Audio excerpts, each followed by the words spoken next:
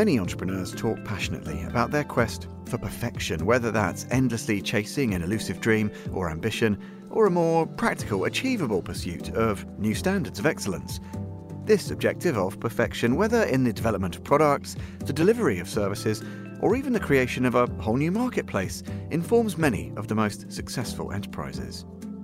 On today's programme, we're meeting two innovative businesses bound by their shared commitment to construct exactly that perfection.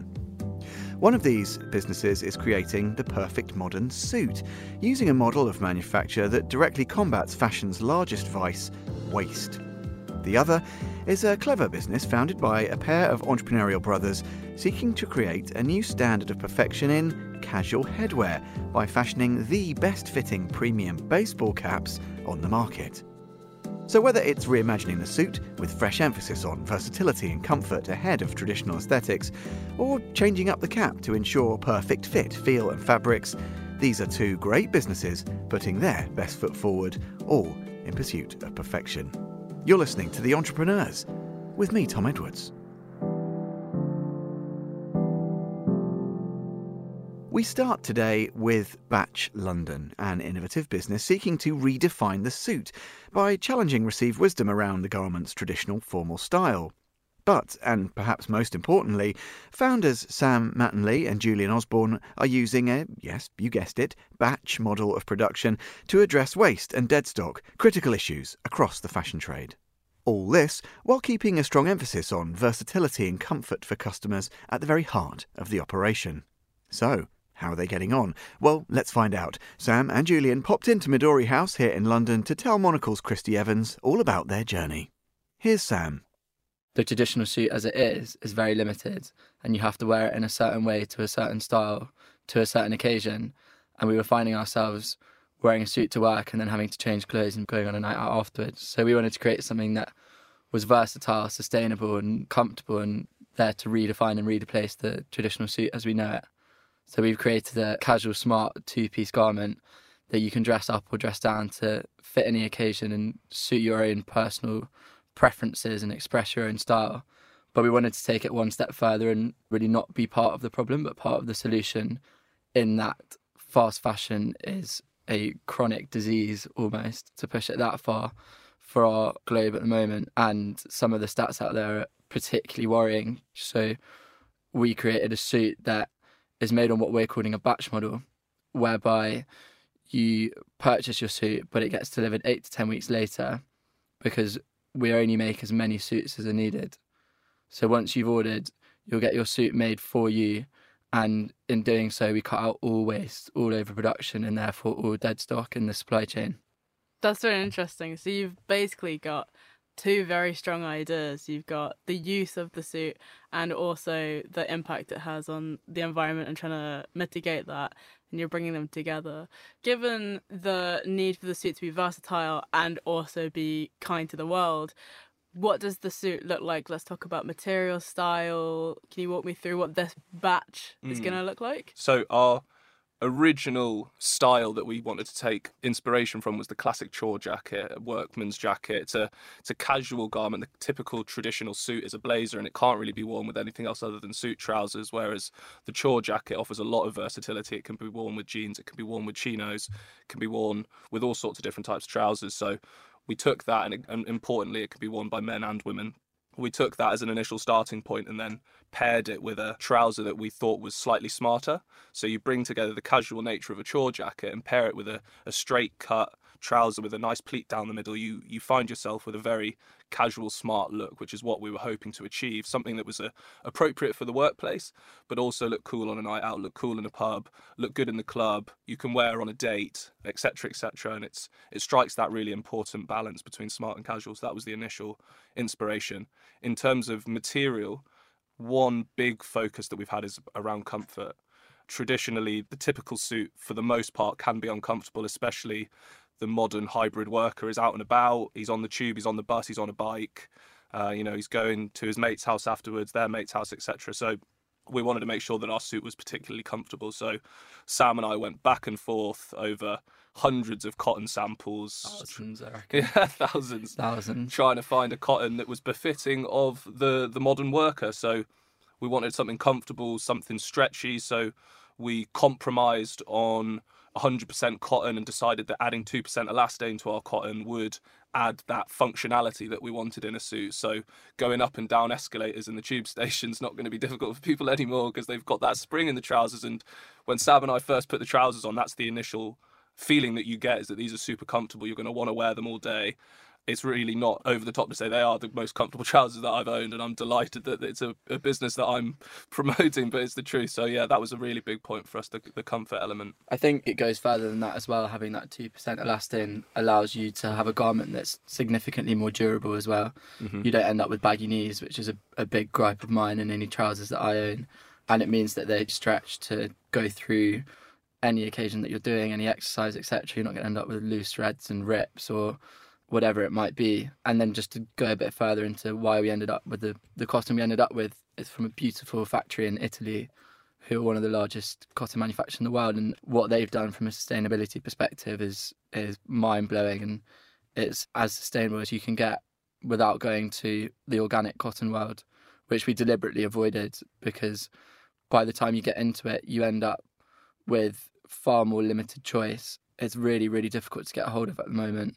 And all that would end up happening is we're able to deliver this change of perspective in how we should be shopping and changing our consumer habits to fewer people at a higher cost. And so we decided that we wanted to go one step at a time and pick our battles and turn as many people towards this new way of shopping as possible, and not charge ludicrous prices and have stupidly long wait times. Maybe we could talk a bit about the sustainability part of it, and maybe, Sam, this is a question you might be able to answer. Yeah. What are you guys doing? Because obviously this is like made to order. What is the process that you have in place to mitigate from returns and waste through returns? Because that's a big part of the industry, isn't it? Absolutely. It's a really interesting question. And again, it's a key factor of the fast fashion world that is causing big issues at the moment. We're talking about from a waste of clothing perspective, but if you look at this buy and return model, it's pretty bleak, for want of a better word. So it's one of the big focuses that we had was firstly to look at ways to mitigate returns first and foremost.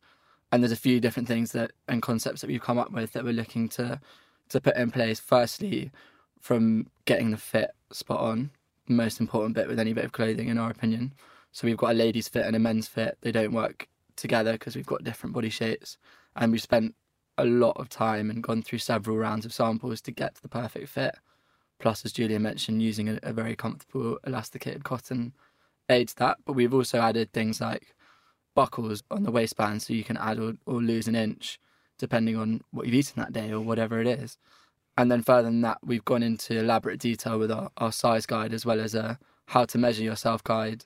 And we're looking to introduce some effectively sewing measuring tapes that we'll send out to our consumers so they can measure themselves before the event, get the perfect size. And we're hoping that our community will want to mitigate sending things back as much as we do, as well as a few other things. Like we're looking to link with a number of tailors around London to give you a discount and get any alterations made. So first and foremost, get it altered. If you still don't like it, send it back. And we're lucky to be operating on a limited supply and looking to have lots of demand, and it's already getting to a point that we're really happy with. But what it will mean is that if any suits come back to us, they'll get released back to the wait list and we'll find a home for them. Great. And talking about the batch model, which is why you're named Batch London, how does that work? Because as you just said, Sam, you have a limited number. So what is that number currently, and how do you become one of the people to get a suit? Currently, the number is 200 suits for our first batch. That'll be 100 men's and 100 women's and 50 of each colour. So it is a really limited supply. And the easiest way to get a hold of one or become part of that batch is to join the wait list on our website. Once you've joined the wait list, you'll have an opportunity, a window to purchase the suits, where we'll be launching actually at 11 a.m. on the 25th of May. So keep an eye out. But as it goes live, everyone will have a link to go and purchase their suit, and it's done on a first come, first served basis. Great. And then if you don't get that, you get put on the wait list. Exactly. What happened thereafter? How many batches do you think you'd do a year? What would each batch look like? Would they change? So at the moment, as it stands, we're aiming to do 3 batches a year. They'll scale up in quantity and the amount that we're producing, but they'll always be capped. So that's the short-term goal, and it's likely to stay at that because it's manageable. And importantly, it allows us time to focus on the 8 to 10 weeks that people are waiting for their suits. So essentially the 8 weeks provides a really nice opportunity for us to take our customers, people that have been lucky enough to be able to purchase a suit, on a journey of how their suit is made and who is actually making it. So a really transparent journey. So we'll be providing weekly or bi-weekly video updates, emails to the customers, letting them know where their suit's up to, who's making it, behind the scenes stuff from our factory. So it's a really unique, immersive shopping experience that you're really getting value from. And people aren't just sat waiting for 8 weeks, like, where's my suit? They really get, they've got vested interest in how their garments are being made. And it adds a lot more value knowing that you're one of 200 suits. You know who's made it, how it's made, and you know when it's going to arrive with you. And that mitigates the issue around patience. Ultimately, we're doing this because it's for the betterment of the planet. We're tackling waste. We want to change consumer culture. Because as it stands, we all buy stuff and don't use it enough, or wear it once or don't wear it at all. It ends up in landfill. So, this batch model is facilitating an opportunity for people to buy more sustainably, because Sam and I have done tons of market research. And what was a common theme was that people do care about buying sustainably, but for the most part, it's either too expensive or not easy enough to come across. And we think that the batch model is as I said, facilitating, actionable change, and it's an opportunity for people to buy something more sustainably, and we're hopefully rewarding them with a really immersive, interesting shopping experience where they'll hopefully learn a lot about, because I think most people don't understand how clothes are produced. Until you get shown around a factory, you have no idea that there are 80 seamstresses all chatting away, having a lovely day, making these brilliant suits. You don't know it. So we're going to have this opportunity to show them that, which, hopefully will be really special and change the way that people perceive buying clothes, which is what needs to happen in order to tackle waste. There needs to be a seismic change, a radical overhaul. So that's what we're aiming to achieve with the batch model.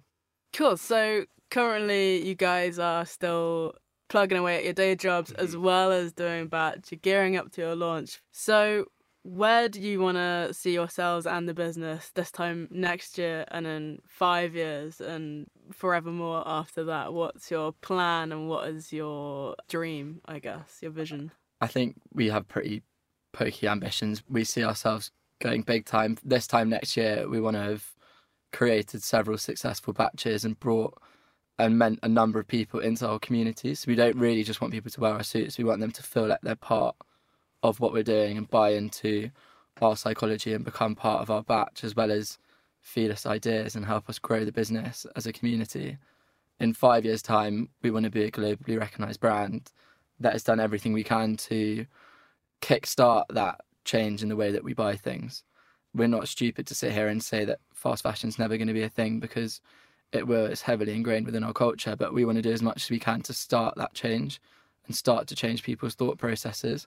And so whilst we're starting in suits, and that's where we'll build it, we have opportunities to take it into other garments later down the line, and there's loads of places we can take it. But primarily we want to get as many people bought into what we're doing as possible. That's our plan. Sam's rounded that up nicely. I think, ultimately long term, we both have ambitions of running our own successful business, and that's where the motivation comes from. And the natural passion in fashion is obviously a motivating factor too. So I think fundamentally that's what's driving it. But yeah, I would love to have an internationally recognised business and be people from all over the world looking to buy into the batches. That would be a big goal of ours. That was Batch London's founders, Sam Mattenley and Julian Osborne, talking to our own Christy Evans. From today, as they mentioned, you can buy the first batch, and you can learn how to do that and more about the brand and its manufacturing principles by heading to batchldn.com.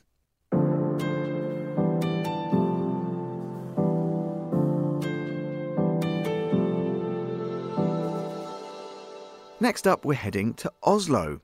Around about a decade ago, Anglo-Norwegian brothers Seb and Alex Adams put their shared entrepreneurial and design passions into effect in pursuit of something that had for them so far proved elusive: the perfect baseball cap.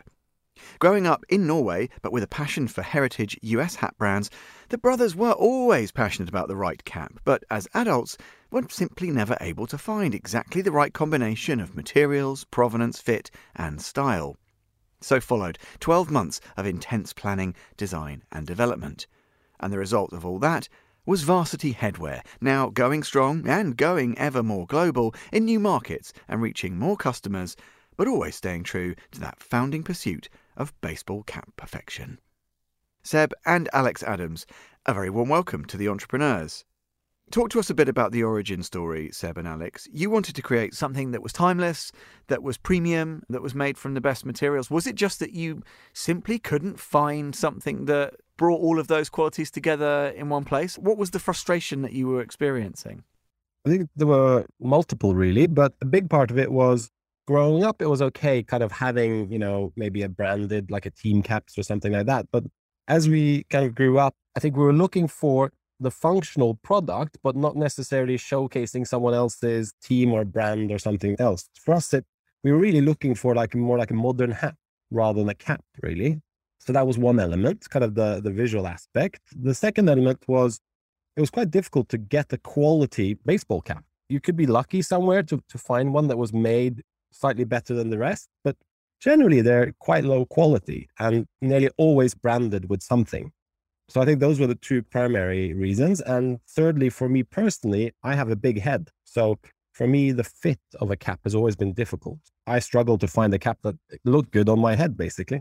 I get told I have a big head as well. I think that's what people mean, right? I'm not quite sure. But tell me, and then what about this moment where you guys decided that you were going to do something about it? Obviously, you bring different sets of skills. We'll talk a bit more about how you work together in a second. But Alex, obviously, you've got a sort of business background. Seb, you're covering off the product design side. Clearly, both of you have a sort of an entrepreneurial flair.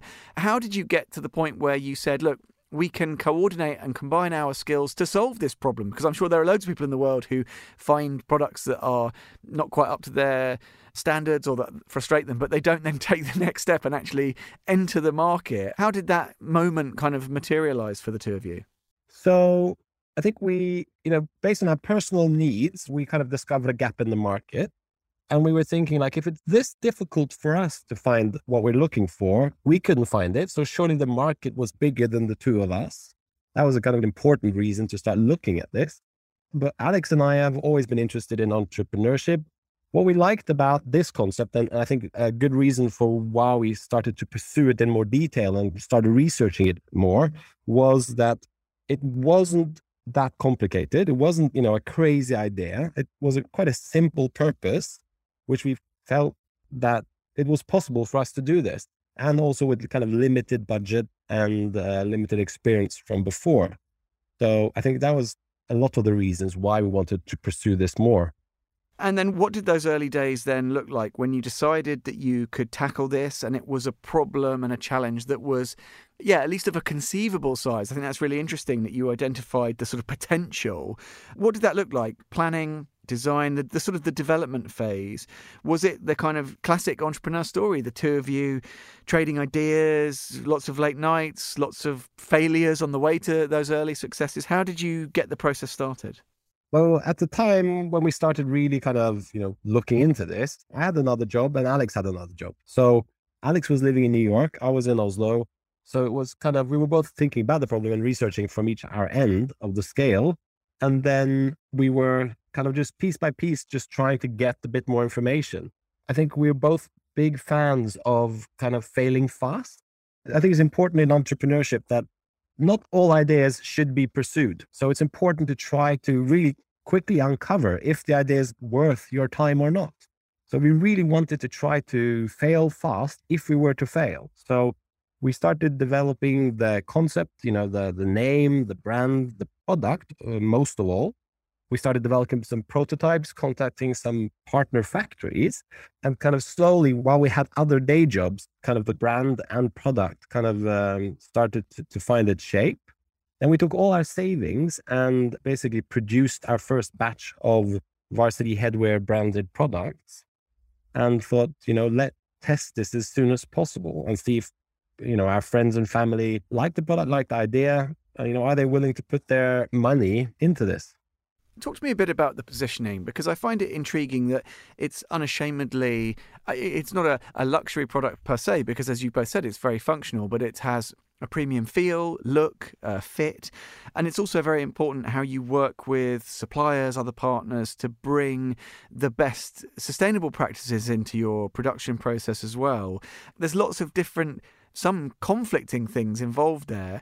How did you balance out those demands? You know, the need to make something that was premium and in that sense slightly exclusive, with this desire to make it a big success and to be in many markets, to be sustainable, but also to be affordable. How did you kind of balance up all of these different factors? Because some of them seem to operate a little bit in opposition to each other. We learn new things every week. And I think that's a big part of entrepreneurship, is being flexible and adapt to the situation that you're in. A lot of what we do is, continuously kind of being updated and challenged by ourselves and our team and our colleagues that we work with. So nothing's set in stone and we're always trying to improve. But I think it was pretty clear to us from the beginning that we wanted to create a high quality product because we were selling to our friends and family, right? So we didn't want to disappoint people we knew. That was a starting point. And then we haven't really been that afraid of pursuing kind of the, let's call it a premium cap, because potentially the market for a premium cap is big if you're able to reach out of Norway. So the premium market, or the kind of the more exclusive customer, if you're able to target that customer on a global basis, surely we could make a living out of doing that. So we thought that was feasible for us to do. And then in terms of volume versus exclusivity, it was always a difficult balance. But we believe if you always focus on quality and delivering that quality and experience to your customer, hopefully they won't think less of it, even though more people start wearing it. It's a balance between delivering what your customers are expecting and continue to do so. I think at least how we kind of live our life outside of business as well is kind of value for money. So for us, it was important that we make a product that we sincerely believe is value for money. And that's kind of that balance we'll need to strike also with quality and price. But it's really, really hard. And also sustainability, which is extremely important nowadays. It's also hard to always know which choices you have to do and should do versus what our customers actually are willing to pay for. So just finding the balance in everything, and it's always hard for us. And talk to me a little bit about where customers discover the brand or where they find the brand. It's interesting, of course, I know you have your stores in Oslo, in Saint-Tropez also, two quite different markets, but then in big stores, whether it's your Lane Crawfords or Selfridges, of course, not far away from where I am in London. That must be thrilling to be part of the story that some, real big legacy retailers are telling, but also to take some tentative steps and then find really solid ground beneath you in a market like Saint-Tropez, for example. How do you make those decisions? Is it about finding partners, collaborators, whether that's in retail or whether it's on the ground somewhere, who you just have a good immediate rapport with, a relationship with? Is it about, again, measuring ambition with some practicality? How do you decide what those kinds of steps look like for the brand? So it's always been important for us to have a physical presence and for new customers to meet us kind of in a physical form and maybe not online, because obviously, as you mentioned, we are a premium at a premium price point. So it's really important for us to get the customers kind of intrigued, I think, to try and feel our product. So that's kind of why we've been so heavily pursuing more physical retail. So with the Saint-Tropez store, that was kind of more coincident. Sebastian, you can maybe talk about that. Yeah, so the Saint-Tropez kind of project was really a market test. We thought there was a global market for what we're doing, but we really wanted to test that before we kind of pursued or invested too heavily reaching out of Norway. So because our grandfather and our grandparents had a holiday home in that area, we knew about Saint-Tropez, and we knew that it was a small little fishing village where you had an international kind of tourist group that visited the area. And it was like July, August, you have a hell of a lot of people that come by. And we thought it was a great place to showcase our product and introduce it to people and see if they liked it and if they were willing to put their money on the table to buy one. So that started off as a test, really. And of course, it was a success. We were there ourselves working in the store, speaking to customers. We learned a lot. And we also took the opportunity to do kind of a little market test where we tried to track where the customers were from, just to see if there was one country or one market that might be more interested than others in our product. So we learned so much that first summer, and we really gave us the confidence to continue to pursue this kind of international adventure and think about, reaching out to new stores, new retailers, but also looking at other pop-ups that we could, try out ourselves. I must just ask you, and I must just ask both of you indeed, I began by saying we'd come back to this, but the idea of working with, as a true family business and working with your sibling, presumably it's mainly a good thing because you've built something very successfully over the last 8 years, but there must be some moments where it's a bit tricky. What's it like? How do you guys get along? Is there a shorthand that comes from being brothers that makes it easy? It must in some ways complicate matters on occasion. I've got a couple of siblings of my own. I don't know if I would be able to run a business with them, but maybe that says more about me. How does it work? Is it about dividing and conquering? Is it about, I don't know, how do you make it work? So I think it's something we've kind of learned to make work over the years. So we're really different. We're kind of opposite personalities in many ways. But I think what we've learned is that as long as you have kind of the same goal and values and you're pursuing them, you can make it work even though you are different personalities. So I think that's kind of the number one lesson for us. Over the years, we kind of, or how the company works is through debate, and it's through kind of actually fighting for your idea, but also being willing to dismiss your idea if someone can actually think of something smarter. So that's the culture we built. In the beginning, it could be quite rough. So we had to warn new team members that this is how kind of the culture here is. But over the years, we've grown into a bigger team, and there are more people participating as well around the table. So we've kind of, I think it's eased off a bit. But yeah, no, it's for sure always difficult, but it's something you just have to work on. And last week we had like a review meeting with ourselves. So that's one of the other things we've learned to have places to really speak out and get it all off your chest. You touched upon it, Alex, but I think an important part here is that we have complementary skills. We have different personalities, but we're also good at different things. And that's much more important than being brothers, is that, to start off with, we had a team of 2 people that were good at different things. And I think that's really important when you start and still is. Secondly, what's a bit interesting, I think, over the 8 past years is that by being a company where you really have 2 leaders and no one really has the veto right, you have to agree through discussion. But what happens then is, of course, that the discussions are often quite direct. Sometimes they're a bit uncomfortable for our colleagues, that we have a kind of, we have a little argument or we are quite direct with each other. But when you have a discussion, there are room for more people or more voices in the discussion. And I think I'm really proud of that we've, since we began, tried to encourage our colleagues to participate. It's not just about a decision taken behind the closed door. The decision is taking place in the group meetings. And Alex and I, we're championing maybe, different ideas or different ways of tackling the same issue, but there's room for others. And I think that's created hopefully a work environment where everyone's participating and we get the best out of the team. It's not just about 2 entrepreneurs, it's about the whole team. So I'm really proud of that. And I really think that's a part of why we've come this far.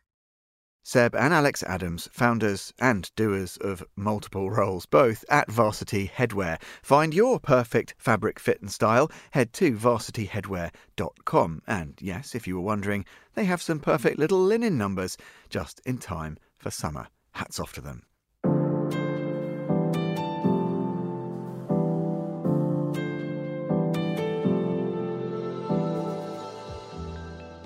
That's all for The Entrepreneurs this week. The programme was mixed and edited by Jack Dewars. My thanks to him as ever. And special thanks this week to Christy Evans for her reporting on Batch London. And of course, thanks once again to all the teams at Batch and at Varsity. Listen again and find out more about The Entrepreneurs at monocle.com, or follow us and catch up with the extensive archive via your preferred podcast platform. A question: are you a Monocle magazine subscriber? If you're not, you certainly should be. You can find out how to join the club at monocle.com. I'm Tom Edwards. Goodbye, and thanks for listening to The Entrepreneurs.